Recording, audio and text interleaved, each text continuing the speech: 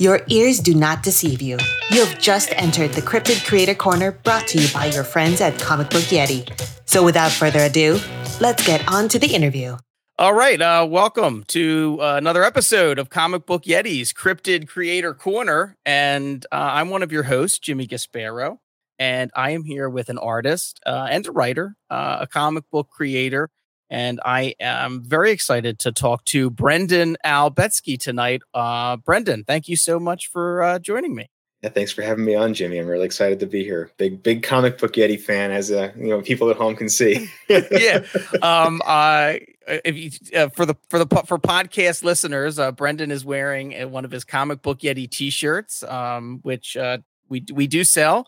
If anybody wants to get their Comic Book Yeti merch, I have a couple of them actually. I really like the one of we did a collab with Root. I think it's Rootless Coffee, and I think it was Jack Foster that did like the design for it, and we have that design on a T-shirt, which I really love. So that's awesome. Yeah, that's a pretty cool one. Yeah.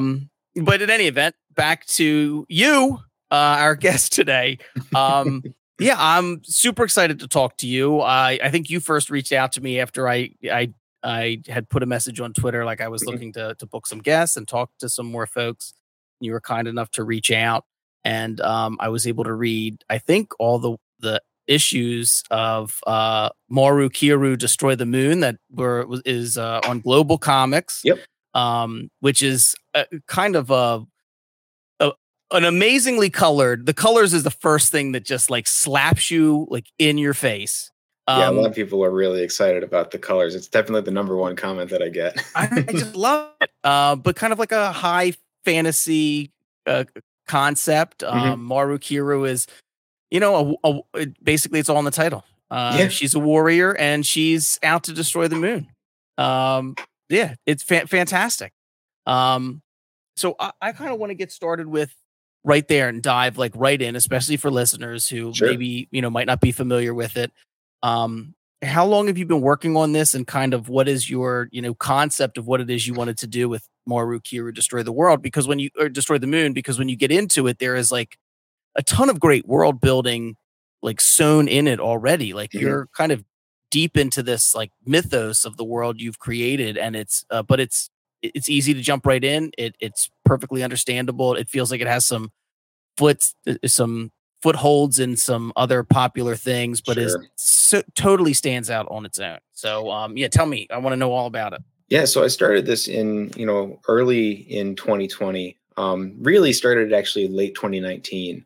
Some of the concepting of the world, the characters were all different at that point, and the whole concept of the moon hadn't even been brought into it. But I've been kicking around the idea for this world called Tolth for ages, and so this was the first time that I really dove into it and actually set a comic there. And it started out as being my campaign world for tabletop fantasy games. Oh, okay. And, never really actually ran a whole lot of games in it, unfortunately. Maybe someday, but. When I was wanting to work on a fantasy comic, I said, well, I've been working on this world for years. And there's really no reason to reinvent the wheel there. So I might as well just, use the things that I've already been working on. And I'm glad to hear you say that kind of, it is as easy to dive right in. And a lot of the lore is kind of sewn throughout the comic. It's not something that you need a whole lot of background on to appreciate. And I never really wanted to get bogged down in, in complex lore. So there's stuff that's in there that's cool if you notice it, but if not, it's not going to affect your enjoying of the main thrust of the story. You talk about the title, Maru Kiru Destroy the Moon, which I think is a great title, and I came up with it, but you should like your title. It's a great title. When I was kicking this off though, because I was having trouble coming up with the title, and at the time I was reading Hirohiko Araki's book. He's the mangaka behind JoJo's Bizarre Adventure. Okay, and cool. he wrote this great book about just making manga and how he goes about doing things in his process. And he talks about titling, and one of the things that he says is like, when he does titles, he does the main character's name and what they are doing in the course of the comic. So like JoJo's Bizarre Adventure, the other one being Thus Spake Rohan Kashibe. They're very evocative of who the comic is about and what they're going to be doing. And so I just boiled it down to that. In Maru, Kiru, destroy the moon. And I call it a little bit more colloquially the Arnold Schwarzenegger "Who is your daddy and what does he do?" rule for naming comics. So that's the kindergarten the cop rule. Yeah, the kindergarten cop rule. Who is your daddy and what does he do? And that's just kind of how my philosophy for making the whole comic is. I want to make it really simple to get out there. I don't want to get bogged down in lots and lots and lots of dialogue. I'm very action oriented as an artist. I don't want to ever get bored as a creator making it. I feel like that's a real big red flag. And I see people talk about that sometimes about their comics, about how they're bored working on a certain part of their comic. And I say, well, that should key you into thinking that maybe people reading it are not going to be super enthralled by it either.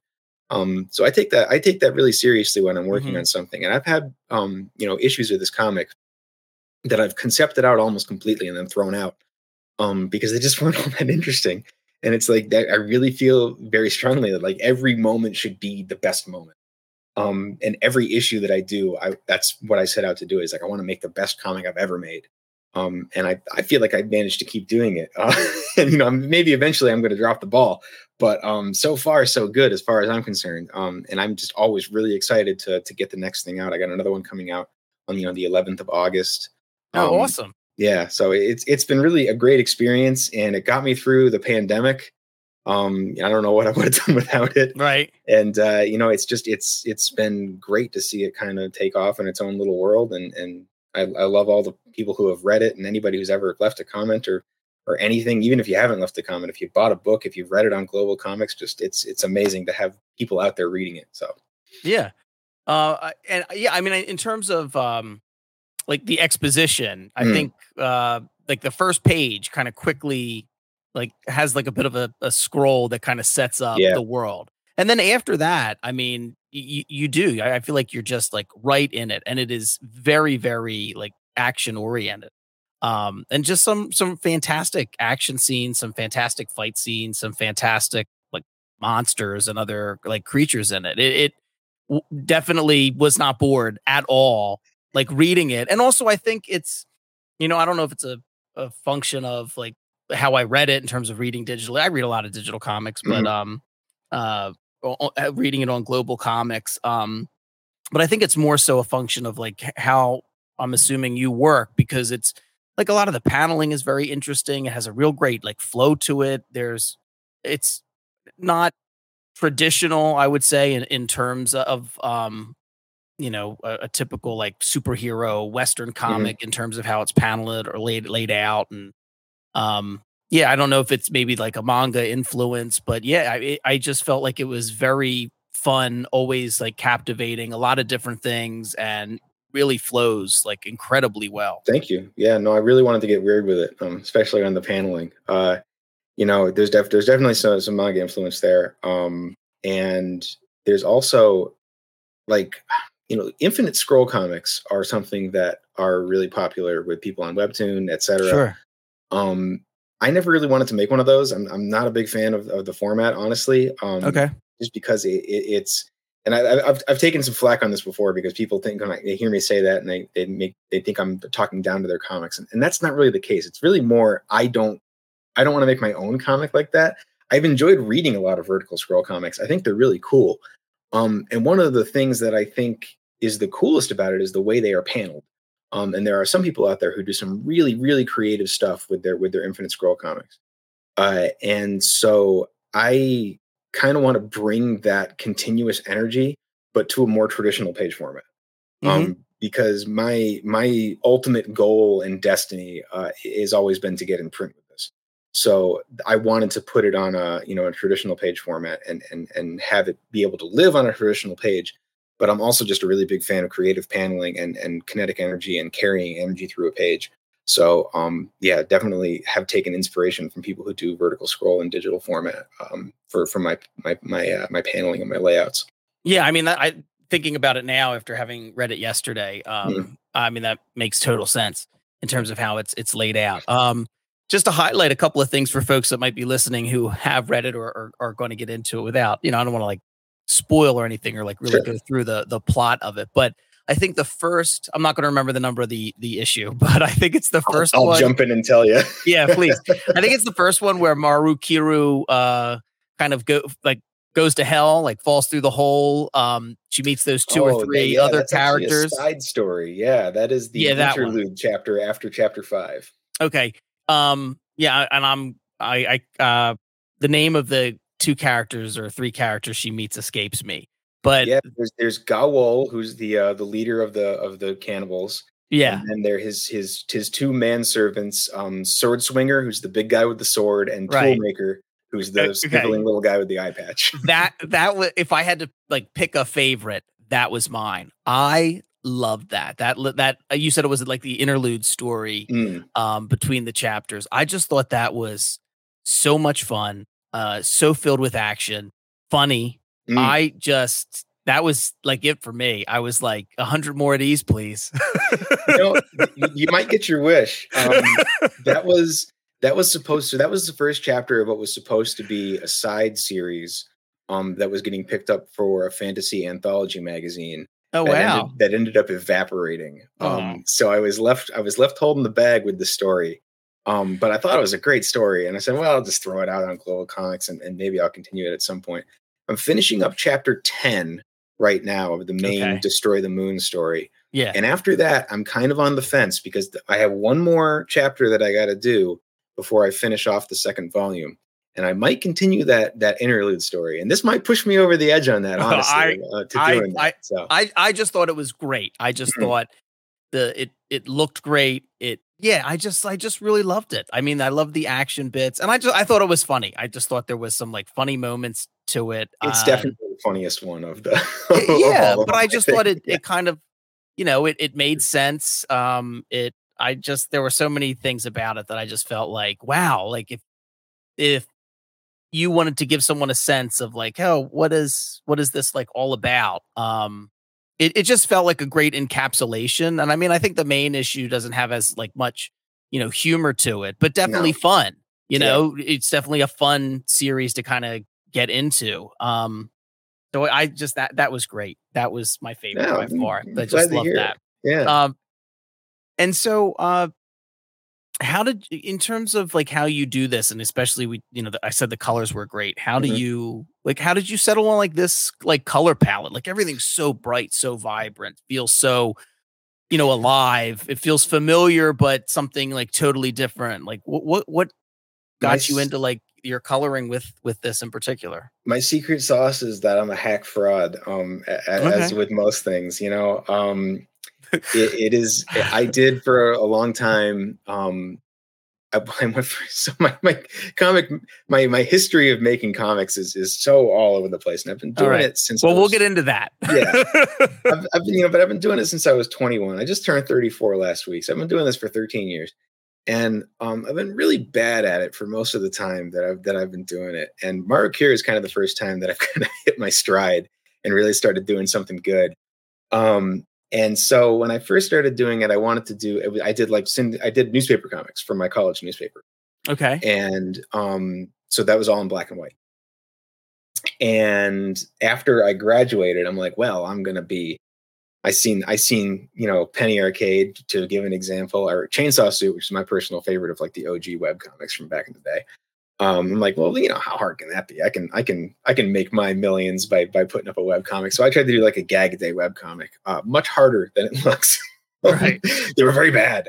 But I did those in color because I'm like, well, I'm doing it all digital now. I got my $35 little drawing tablet that I hook up to my computer, and I'm going to do this. And I went just absolutely insane with the way I colored things, and it looked terrible.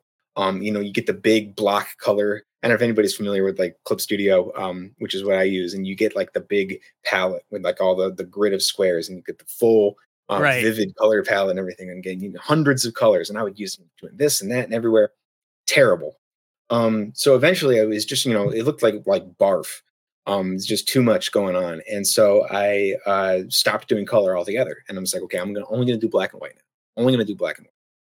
And those were a little bit better for a while. And I just got to the point where it's like I couldn't express the way I wanted to express with my comics without color. So I started trying to do color again. And I couldn't figure it out really. I finally got to the point where I was like, all right, I need to simplify what I'm doing here because I'm just pulling everything in from everywhere and I have no idea what I'm doing. So I'm going to try and boil this down in such a simple way. So I'm only going to use 3 colors from now on for the rest of time, 3 colors. And so I picked 3 colors, which have actually changed since then. I still only use 3 colors, but I've changed which 3 colors I use. But I picked a bluish tone that's like a really RGB saturated popping on the screen, but doesn't print very well. Blue tone and kind of an orangey yellow and then a pure magenta. And like these are my 3 colors, and I'll blend them here and there to try to get different effects. And I'll do black or grayscale shadows, and I'll do white highlights. But I'm only going to use these 3 colors. And I still do that to this day. I use a pure CMYK palette now. But I still do the same principle. And I have 500 different layers. I put 1 color on each layer and then I'll fade it to a certain percentage based on what I want the blending to be. It might not be the most efficient way, but it's been very distinctive, and I keep everything super saturated just because I like the way it looks. Right. And I feel like nobody else does it that way. And I have heard some criticism that doesn't print as well. I feel like I've got a book that kind of proves to the contrary.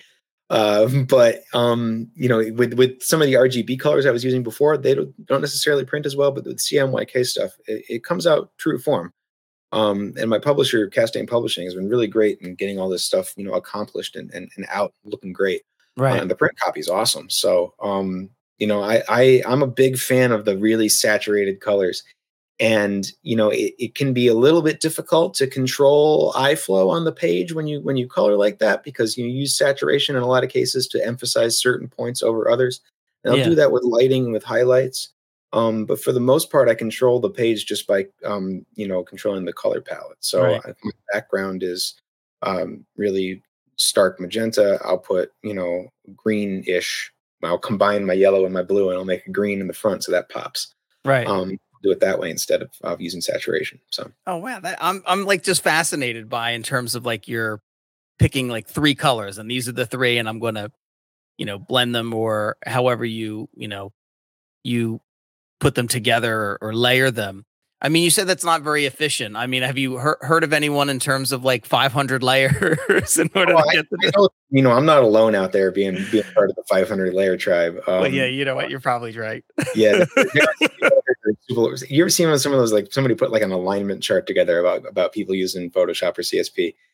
Yeah. And I'm definitely in like that. I think I'm in like the chaotic neutral bubble where I just have 500 layers and they're all like layer 1, layer 2, layer 3, layer 4, on and on and on. I know people who have the absolute gall to do all of their flats on a single layer, no matter what the color is, but I don't do that. But it springs from, it's like my kind of my entire genesis of doing this, and my process this whole time is that I'm not very good at this. I don't want to self-deprecate too much because I really am proud of the work that I do. Yeah. But like I get to a point on all these things where it's like I don't want to get a big head, and I just tell myself it's okay. You're dumb, and you're a hack, but you got to figure out how to make a really great looking comic. So how are you going to get that done? And I just go to work, solve the problem. And that's how I make comics. Yeah. Well, I think you're doing it great. I really loved Maru, Kiru, Destroy the Moon. We're real. I mean, I'm a real big fan of self-deprecating humor on this podcast, and I know, I think when Byron first started it, and I said, "Oh, I'll do it," and I think earlier on I was like, "No, I'm just a dumb that likes comics. Like, I don't know anything. I'm just asking questions, talking to people. Hopefully, the folks that listen will find it entertaining." But yeah. So I get it. But, try to check myself on those things too, because I do see a lot of indie people who are very, very hard on themselves in a very real way. And it upsets me occasionally because people are out there pouring their hearts out, and it's hard when you don't get the response that you want. And so it's like I don't want to turn it into a joke, because it's like and on the one hand, like I'm like you said, I'm just dumb who likes comics, but by the other side, I want to make sure that people are like understand, like, this is hard, and people who are doing this are really trying their best, and they're really doing something that they just want to have it appreciated, Right. And yeah, I mean, that's one of the things I really like about, about having the podcast, about working for, Comic Book Yeti, because I'm not, it's hard work to make a comic. It's whether or not, you're the writer, the artist, the colorist, the letterer, or you're doing it all. And I mean, I don't I'm not out there. Didn't want to be somebody who's like uber critical of things. Like that was never my bag. I like to talk about stuff, and I like to find something to appreciate in everything, because that's why I think it's one thing. We all enjoy some type of entertainment. I think just about like everybody does, but it's another thing to like cross that line into creating. And whenever you decide to do that and put some piece of yourself out there into the world, even if critically it's not very good, it generally does take work to get to that point. And everybody starts somewhere. Everybody starts somewhere. And like I said, I've been doing this for 13 years now. And y'all only know about 3 of them. So, I mean, you're doing everything on this, right? Yes, that's correct. In terms of Maru, Kiru, wow. Yep, I do it all. And I wouldn't have it any other way, honestly. I'm on a couple other books, is solely in an art role, and I have in an ongoing series called The World Ends in Fire, with a writer named DC Horn for Zancon Entertainment, and that's like my second biggest project going on right now. And I've done a couple anthologies with a couple other writers. Insomniac's Delights with Alice Quinn Rose, and then I'm in Fractured Realms with a story by Alex Garrick-Wright, and then I'm in the Amber Door anthology from Frankie White. And those were all great experiences, great writers, great collaborators. But there's for my money, there's nothing that compares to doing the whole thing yourself. It's a wholly different experience. And as much as I love doing art for other people's scripts, when I'm working on my own stuff, it's just like it flows. It's great. I love it. All right, fellow cryptids, now seems like a good time for a break. I'm always looking for a way to display my comics, but unfortunately, I am not very handy or crafty, as it were. Luckily, I have come across Crafty Comics, and they have a way for you to display your comics, even comic books that are already slabbed, if that's your kind of thing. I recently got a flex frame, which has customizable backings and interchangeable border colors.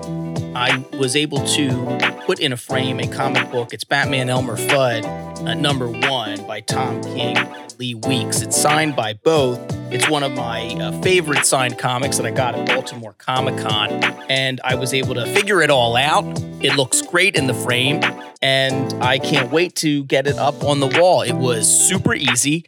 And I have a slew of comic books now, and much to my wife's chagrin, I think I'm going to create a wall of some of my favorite signed comic books. And Crafty Comics was super easy to use, and I like that you can have a different border color along the background to kind of go along with the theme of the cover art.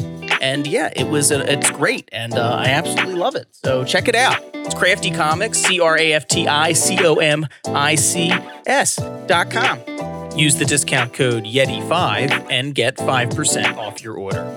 And now, back to the Cryptid Creator Corner. Yeah, and so you said you started off with black and white comics for your college newspaper. Yes. So what got you into like art and comics in particular? Like what made you even want to first start doing that when you were in college? It's a weird story. It's a weird story that I tell, and I always try to tell it with like that grain of salt of like I've grown a lot as a person since then. Because I feel I come off like kind of a dick. Okay, well, I mean, you're owning it though. Yeah, it is what it is. I was in college. And yeah, we don't ever talk about my college experience on the podcast. That's for good reason. I went to UConn, and the school paper at UConn is called the Daily Campus. and there was a comics page in the Daily Campus, and my friends and I we read it every day because it gets in your hands and you read it. And one of my favorite comics of all time, which still updates today, is called Phil. It started in the Daily Campus, and I started by hating it and thinking it was really stupid, and making fun of it and being like, "This is dumb. I could do this. Anybody could do this." I was an idiot. It's genius. It's an absolute. I can't describe it. I can describe it. I feel like I'm afraid people aren't going to get it, but it is a comic, and I'm friends with the author now. I'm actually doing a guest strip for it in the coming months. All right. But it is a comic in which the joke is that he draws these heads, and he'll draw like the same head 3 times, and they have like these deadpan expressions on their faces, and they just say like nonsense to each other, and the stories are all really mundane and dull, and like ridiculous, but it's so funny once you get into it. I can't really express how much I think people should read Phil, because once it won't take up much time of your day. It's a 3-panel strip that happens 3 times a week, and it's like once you're in on the joke, it's the funniest thing you'll ever read. But anyways, I read this comic among others in the paper, and I was like, I can do that. So the editor of the page graduated, and they put out hiring for a new comics editor. And I was like, well, I mean, I can do this. So I applied for the job, and I got it because nobody else applied for it. I had no experience. So wait, at that time, you had like art experience, like Nope. just stuff. Nope. Like you never drew, like not even like as a kid, like no. You just. Well, I mean, as a kid, sure, but into high school, you weren't. No. And the reason for that, and this is something that I try not to be bitter about this, but when people talk to me about like drawing and things, and they'll talk about like, oh, you're so talented is something that I always correct people when they tell me that. I said, no, I'm not. I worked really, really hard, and I practiced for a long time, and talent had nothing to do with it because I was terrible. When I was a kid, I never pursued art because I wasn't immediately good at it, and my teachers didn't encourage me to work on it. And there were kids who did draw better than me and did get attention for it and did get praise for it and they were the artists. And I was good at other stuff. So it was like, well, this is just not your talent. There's nothing for you here. So I ignored it. And it wasn't until I was the editor of this page, and you got paid $5 for every time they published one of your strips.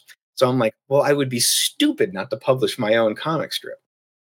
So I'm like, I can do this. I was actually at the time working with a friend of mine who was an artist, and I was writing little scripts to do strips. And so we had that one going. I was like, but I was going to double dip, and I'm like, I'm going to get my own in there too. And I was starting to, I was in college as an English major, and my goal was I was going to be a novelist. Okay. That didn't work out. Turns out I don't enjoy writing as much as I told everybody that I did. And so I bet you would also not be alone in that club, like the 500 layer club. I'm sure there's a lot of English majors who went in wanting to be novelists. So I'm friends with several of them. Yeah. But like a lot of writers, I said, well, I still want to write, but clearly novels is not it. But I was starting to get into comics, and it was like, maybe it's comics. And so I wrote some comic scripts, and I had some friends who were artists, and I tried to bully them into drawing my scripts. And they agreed to do it at first because I wouldn't take no for an answer. And they eventually all dropped out, rightfully so. Because I wasn't a lot of fun to work with. Right. And so at that point I'm saying to myself, well, I can do this myself. How hard could it be? It's very hard. Yeah. It's very tough. It's very hard. It's very hard, very tough. But I drew this strip for the paper because I was the editor and I got to decide what went on the page, and it didn't look very good, but I put it in there anyways. And I collected my $5. And then after college, like I said, I decided to keep it going, but I trying to remember exactly what, it's a very long and gradual process, the transition from doing like the gag-a-day stuff to wanting to do more story-based things, to eventually deciding to do like a big, long story like I'm doing with Maru Kiru. And, right. A lot of false starts with a lot of other projects. And the thing I always got hung up on was I was very concerned about, the rules. quote unquote, of what needed to be in a comic. And so I fell into this really bad pattern where it was like I would have an idea that I wanted to do, and it's like, okay, well, that's the end goal. That's what we're going to do when I get to the point of the comic that's cool. But first, I have to lay all the boring groundwork that I don't like. And so I had a couple of comics where I was just like, I'm trying to get all this stuff started, and pages and pages and pages of stuff that I was not really interested in actually making. And as a result, that it like had to be in there. Is that what you mean? Like, okay. I don't even know why, honestly. I really don't. It sounds so ridiculous going back to thinking about it, but it's like my other thing with Maru Kiru is it's like, if I don't feel like doing it, I don't do it. I only make stuff that I'm excited about now, and it's worked out great. I'm even talking about work for hire projects. I've had jobs that I've been pitched and it just doesn't sound like a great fit to me. And I said, okay, no, I'm not really into that. And I'll suggest maybe some other, peers that I know who might be a good fit. I'm not a big superhero guy. That's just not my genre. And so a lot of times with superhero comics, I've been offered a couple, and it's just like, I would do it as a colorist, I think. Mm-hmm. Because the line work's already there, and then I'm just popping the colors on and bringing that to life, and I enjoy doing that. But like drawing it from start to finish on that, it's just not my bag. I'm a fantasy guy. This is what I've discovered. It's like I love doing fantasy, sci-fi as well. Maru Kiru's got a little bit of both. Sure. Rolled Ends and Fire's got a little bit of both too. But I draw a lot of Metroid fan art. I got a lot of great practice drawing Metroid fan art. So I'm very thankful to the Metroid art community for being supportive of me in kind of those early going years. But it's I look for jobs like that, for fantasy sci-fi stuff. Any chance to draw like robots or swords or both at the same time is great for me. And there's a lot of people out there that are writing comics like that, which is cool. I recently got into horror, which is I'm a big horror fan. I wasn't sure it was something I'd ever actually be able to draw, but I did two recently with Alice Quinn Rose and with Alex Garrick Wright. Two folks from across the pond who have very similar names paced out like that. Yeah, because Fractured Realm, that's the Limit Break anthology that's coming out, right? That's the Norse mythology and horror. Yeah, so Alex wrote a story for that called The Doom That Came to Midgard, which is a cosmic horror story about Ragnarok. Awesome. Excuse me, Ragnarok. And so that's one of those things where it's like, you're going to have to see it to believe it. It's really cool. But you did a great job writing that. And I was really proud to be a part of it. So I'm looking forward to that anthology in whole, because I think there's going to be a lot of great stuff in there. But horror's the thing I do now. It's fun, it's great. Yeah. When you're out of college and you start thinking about the stories you want to tell, like, I mean, in that time period, were you a fan of comics? Were you reading like other comics, or were you just more interested in storytelling or writing and trying to figure out where you fit in the writing community? I read a lot of web comics. Okay. That was a thing that I started reading in high school, really was web comics. All of the this is late noughties here. So like all the famous gamer web comics. Okay. I was daily following all of them. So that was probably what kicked me off, honestly. And if you want to go really way, way back to like my childhood, we used to read the Sunday comics, the weekly comics, the daily comics in the paper every day. Yeah. So sure. There's that plays into it too, I'm sure. Oh, cool. If we're talking into, terms of me being more of a fully formed brain, so there was that in high school. And then I started getting into print comics, kind of in college and after that. And Hellboy was something that I went way in on. Because I used to read Batman. I like Batman. But even back then, I was like, superheroes were not. I could just tell that I wasn't as excited about it as everyone else was. Sure. Even when I was excited about it, I wasn't as excited about it as everyone else was. Right. And Hellboy was different. Because Hellboy is ostensibly a superhero. But it's a very different kind of thing, and it's weird horror and it's adventure. and there's a lot of fantasy in it and demons and all kinds of stuff. And it was just like that was an awakening for me. And so, Hellboy, I own every Hellboy comic in the main line, and some of the ones outside the main line. But as far as I'm concerned, Seed of Destruction up through In Hell is the real Hellboy. If you're going to be a purist about it, which I am. But that was really what got me started, like, seriously thinking about, like, yeah, this is what I want to do. Right. So I was on another podcast recently where I talked about how, when I started drawing art, I was like saying I'm going to be just like Mike Mignola, and that didn't pan out for me, obviously. There's still time. There's still time. Yeah, but no, even I love Mike Mignola's style, and I think it's fantastic. And I think if I share one thing in common with Mike Mignola's style, it's that I'm unique. But I wanted to do like that, like the heavy blacks that he does, and the really stark stuff. Yeah. And it's just it doesn't jive with the way that I draw. So I went in a different direction. I don't regret it. I'm really happy with the things that I make now.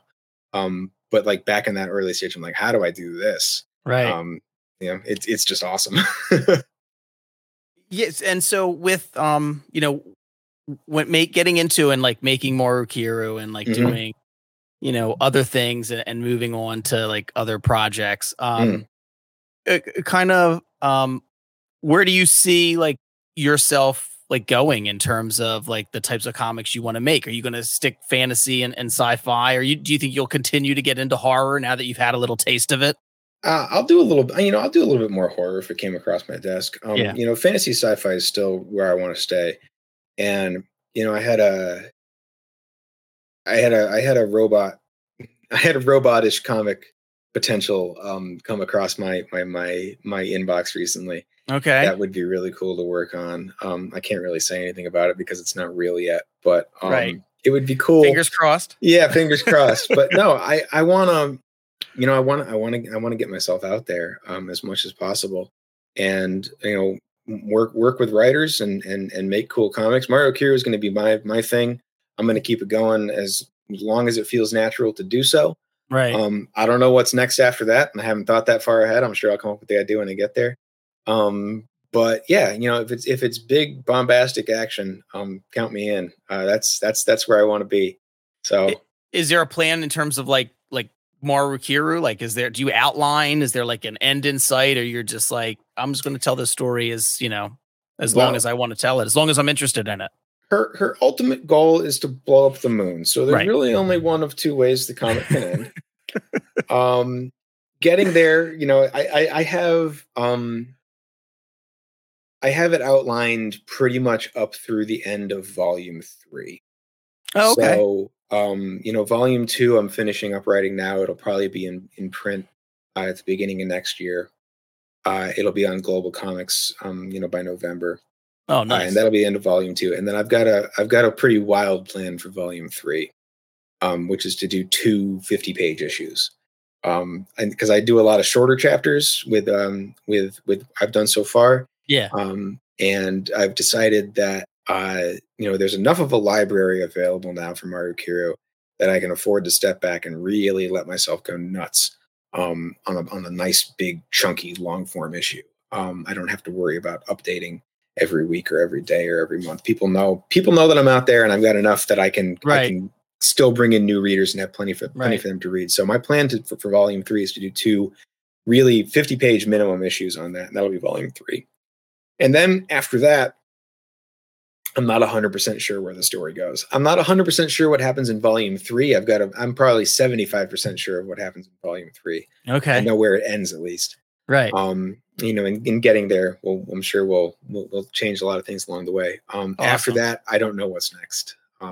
But we'll figure it out. Right. Are you the type that goes to a lot of cons, like goes to conventions? Have you like checked that out yet? I'd like to be. I haven't been. I got really heavy into this stuff right at the height of the coronavirus pandemic. Yeah. So it just was not.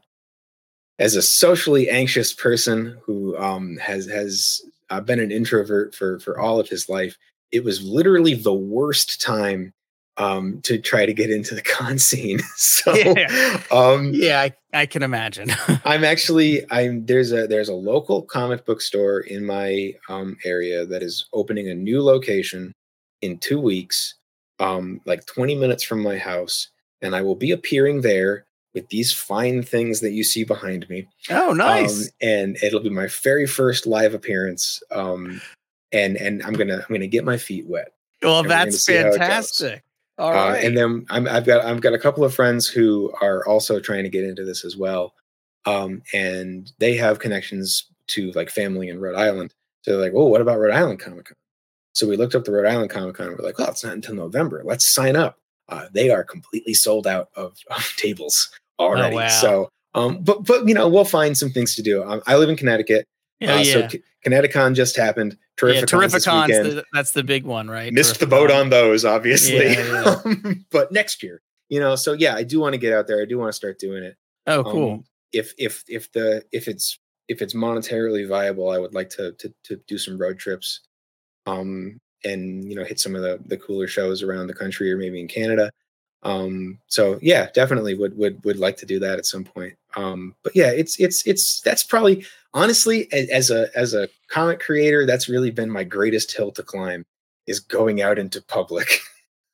Well, I mean, it's tough. I mean, you go to any convention as a fan and, you go down Artist Alley and, folks are out there trying to pitch you their stuff. And, for anyone who's introverted or socially anxious which, I don't think anyone would ever describe me as introverted, but I struggle with social anxiety. And sure.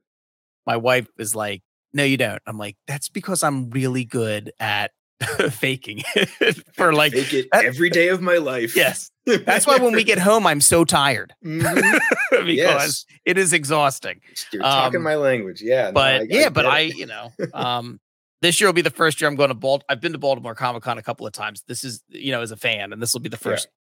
My brother and I go, and this will be the first year I go as like official Comic Book Yeti press. So that's awesome. I'm looking forward to that. I really like exciting. Baltimore. It's a fun show. That's really great. Yeah. So, I wanted to get back to something you had said earlier in terms of like tabletop RPG, like those types of things. Like, what type of stuff did you like, or were you into that you started to, kind of first formulate the world that became a Maru Kiru? I had a really active D&D / Pathfinder / Savage Worlds. Was that the system? It's our third system. We didn't play it as much. I think it was called Savage Worlds. But anyways, a really active tabletop group that I was in around college time. And we would play every week, and we played so frequently that we had to cycle the DM chair pretty constantly. Oh wow! So people would get burned out on campaigns very quickly. So it's like we had a hot seat in the game master's chair. So it's like everybody kind of always had to have their game idea in the back of their head.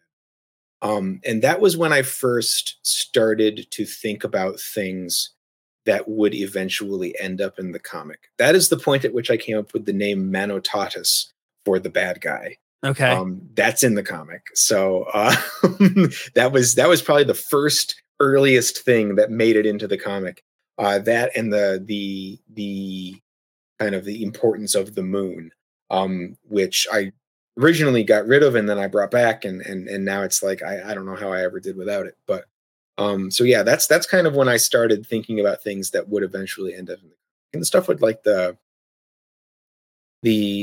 ancient history of Tulth and the stuff with the Sorcerer Kings and all that has barely been touched on in the comic is stuff that I wrote out as a big campaign at one point. So I've got a lot of material that I can fall back on if I ever need to explore that 1,000-year ago super war.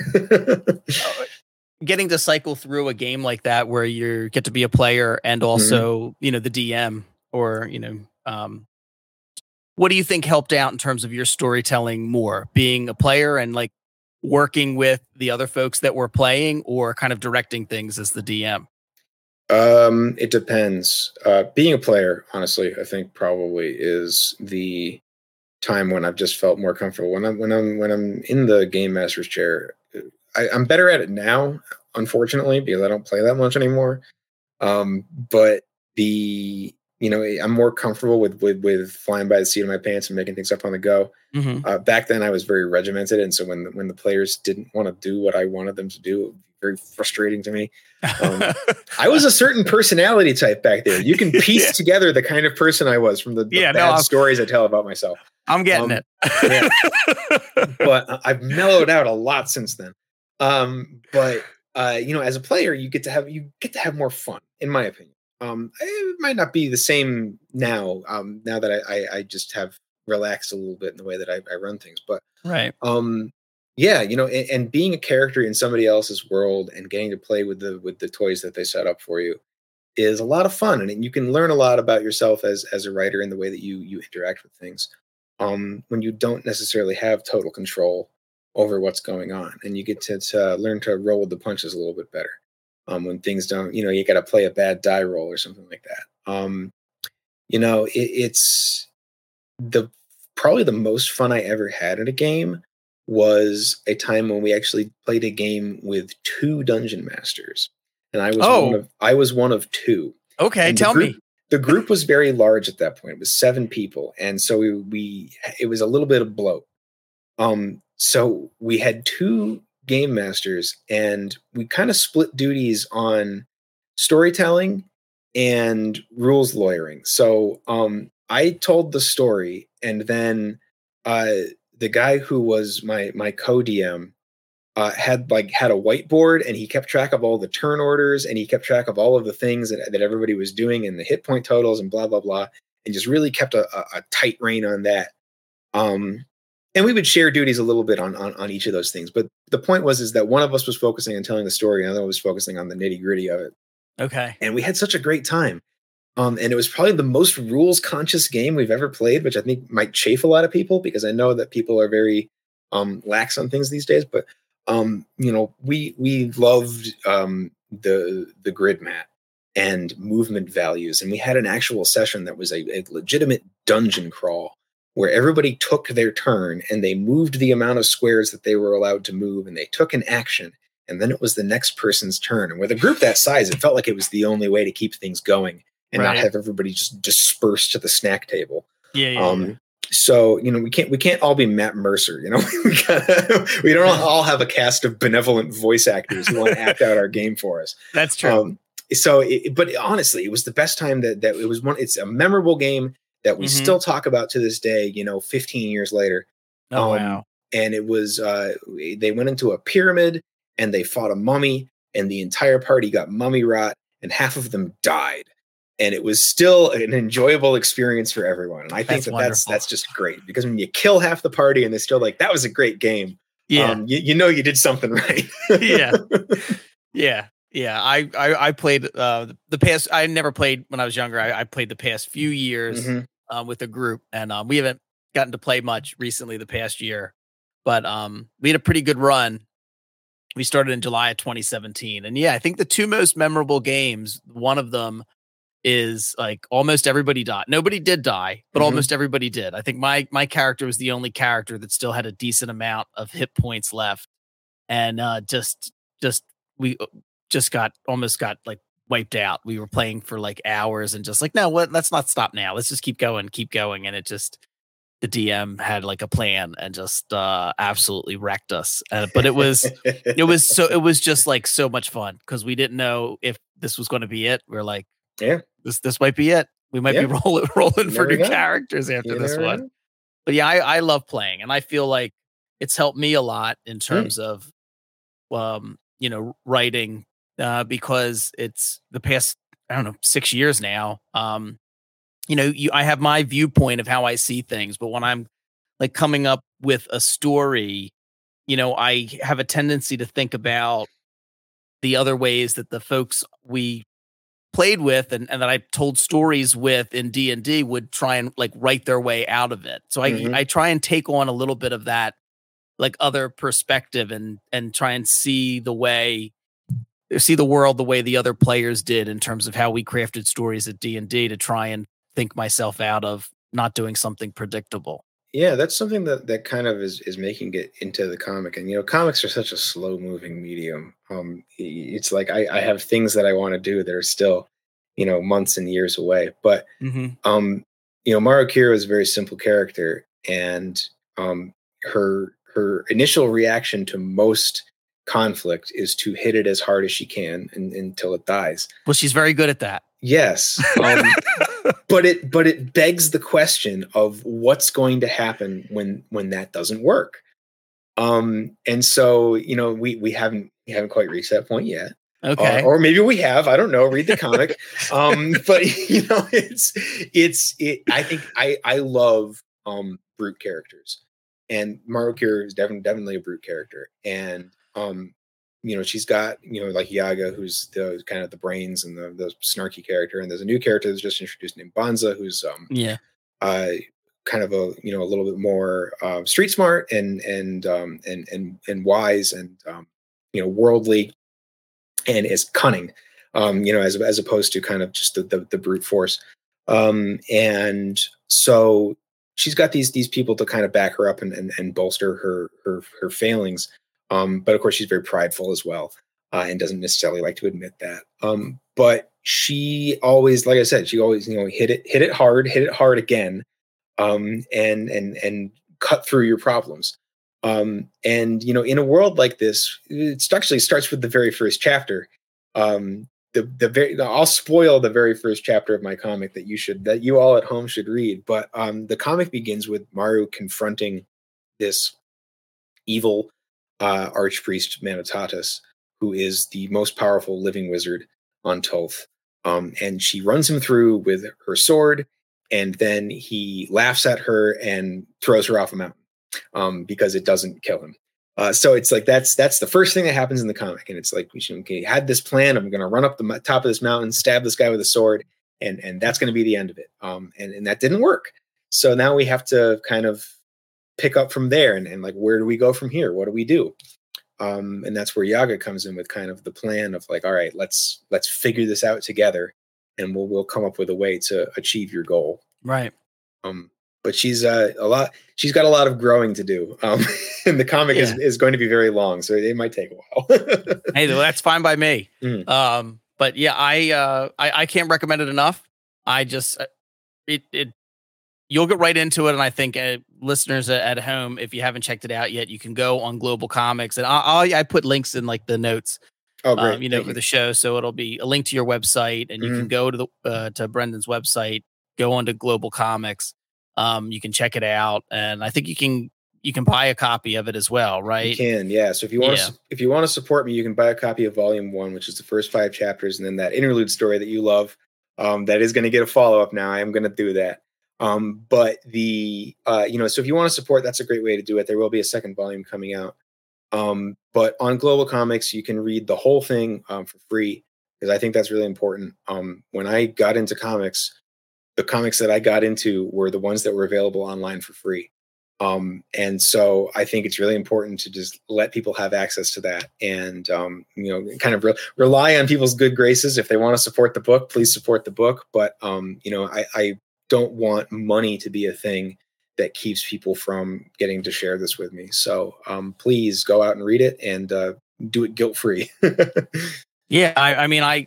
Yeah, definitely. There's no reason not to. There's no reason not to. And if you're a fan of web comics, I think you'll see something familiar in there that a lot of web comics have. But especially if you're a fan of like the fantasy genre, if you like warrior ladies with big swords, this is like right up your alley. This is for you. This is the comic. You found it. Yeah. Maru Kiru, Destroy the Moon. But yeah, Brendan, this has been fantastic. Thank you so much for coming on the podcast. Hey, I really appreciate you having me. I'm a big fan of Comic Book Yeti, and I'm a big fan of you. So I was just great to be able to get in here and talk to you about this. So I appreciate you having me on. Yeah, no, this has been wonderful. And I think this episode will come out after you've going to your local comic shop. So I hope that goes well. I hope that goes well. And I hope folks go and read Maru Kiru, Destroy the Moon. And come back, please. Absolutely. Come back on, and we'll talk 100%. About 100%. Maybe I'll get into some of my college stories, and then the listener count will really drop. We can have an episode where I don't spend the entire time explaining to people that I was a dick. No, I'll do that. I'll do that for myself. That'll be talk about turnabout's fair play. I'll look forward to it. Definitely. I'll get into some of my college stories, which some are very silly. Not all of them are terrible, but I got fired. Happened in college. Yeah, I got fired from the theater staff at my college, and it's the most ridiculous. My buddy John and I both got fired, and it's we got rehired later. Oh, but now you've really piqued my interest. Yeah, it's the most. It was the most ridiculous reason. I don't. It was a very silly reason, but I guess I'll say, because it's just so ridiculous. Okay, we were told not to do something, and we did. Mm-hmm. We had pet mice that we had kept in the theater office, and we made them little parachutes, and we parachuted off of the roof of the theater, and they landed. They survived, but we were told not to do it, and we were fired for parachuting. We made them little parachutes. And it had like a little platform. Yep. And they were fine. You're right. No mice died, but we were fired for about 2 weeks, and then we were hired back because nobody else would do it. Well, so, that's fair. Yeah, that's how I got my job at the paper. So, but it's just one of the silly ones. There are a lot of other ones, but we'll get into it. All right. All right, Brendan. Thank you so much. Everyone, go read Maru, Kiru, Destroy the Moon, please. All right, so I've been, what's my name? Jimmy Gasparo for Comic Book Yeti. And shout out to my brother, Bobby, the Cryptid Creator Corner's #1 most dedicated listener. Hi, Bobby. And I'll see everybody next time. Thanks for listening. This is Byron O'Neill, one of your hosts of the Cryptid Creator Corner, brought to you by Comic Book Yeti. We hope you've enjoyed this episode of our podcast. Please rate, review, subscribe, all that good stuff. It lets us know how we are doing, and more importantly, how we can improve. Thanks for listening. If you enjoyed this episode of the Cryptid Creator Corner, maybe you would enjoy our sister podcast, Into the Comics Cave. Listen and subscribe wherever you get your podcasts. Hey, what's up, everybody? This is Joey Galvez. I want to tell you guys a little bit about the Department of Metahuman Affairs. This one is a story about a team led by a retired sidekick, 2 felons, a failed actor from Broadway, and a reprogrammed cyborg. But their first mission is to stop the criminals who have robbed a bank, and they will have to set the world at ease. You're going to get 180 pages of entertainment, action-packed awesomeness right here in the first 6 issues in a collected hardcover volume 1. All you got to do is head on over to Kickstarter.com and type in the Department of Metahuman Affairs or DMA and check it out right now.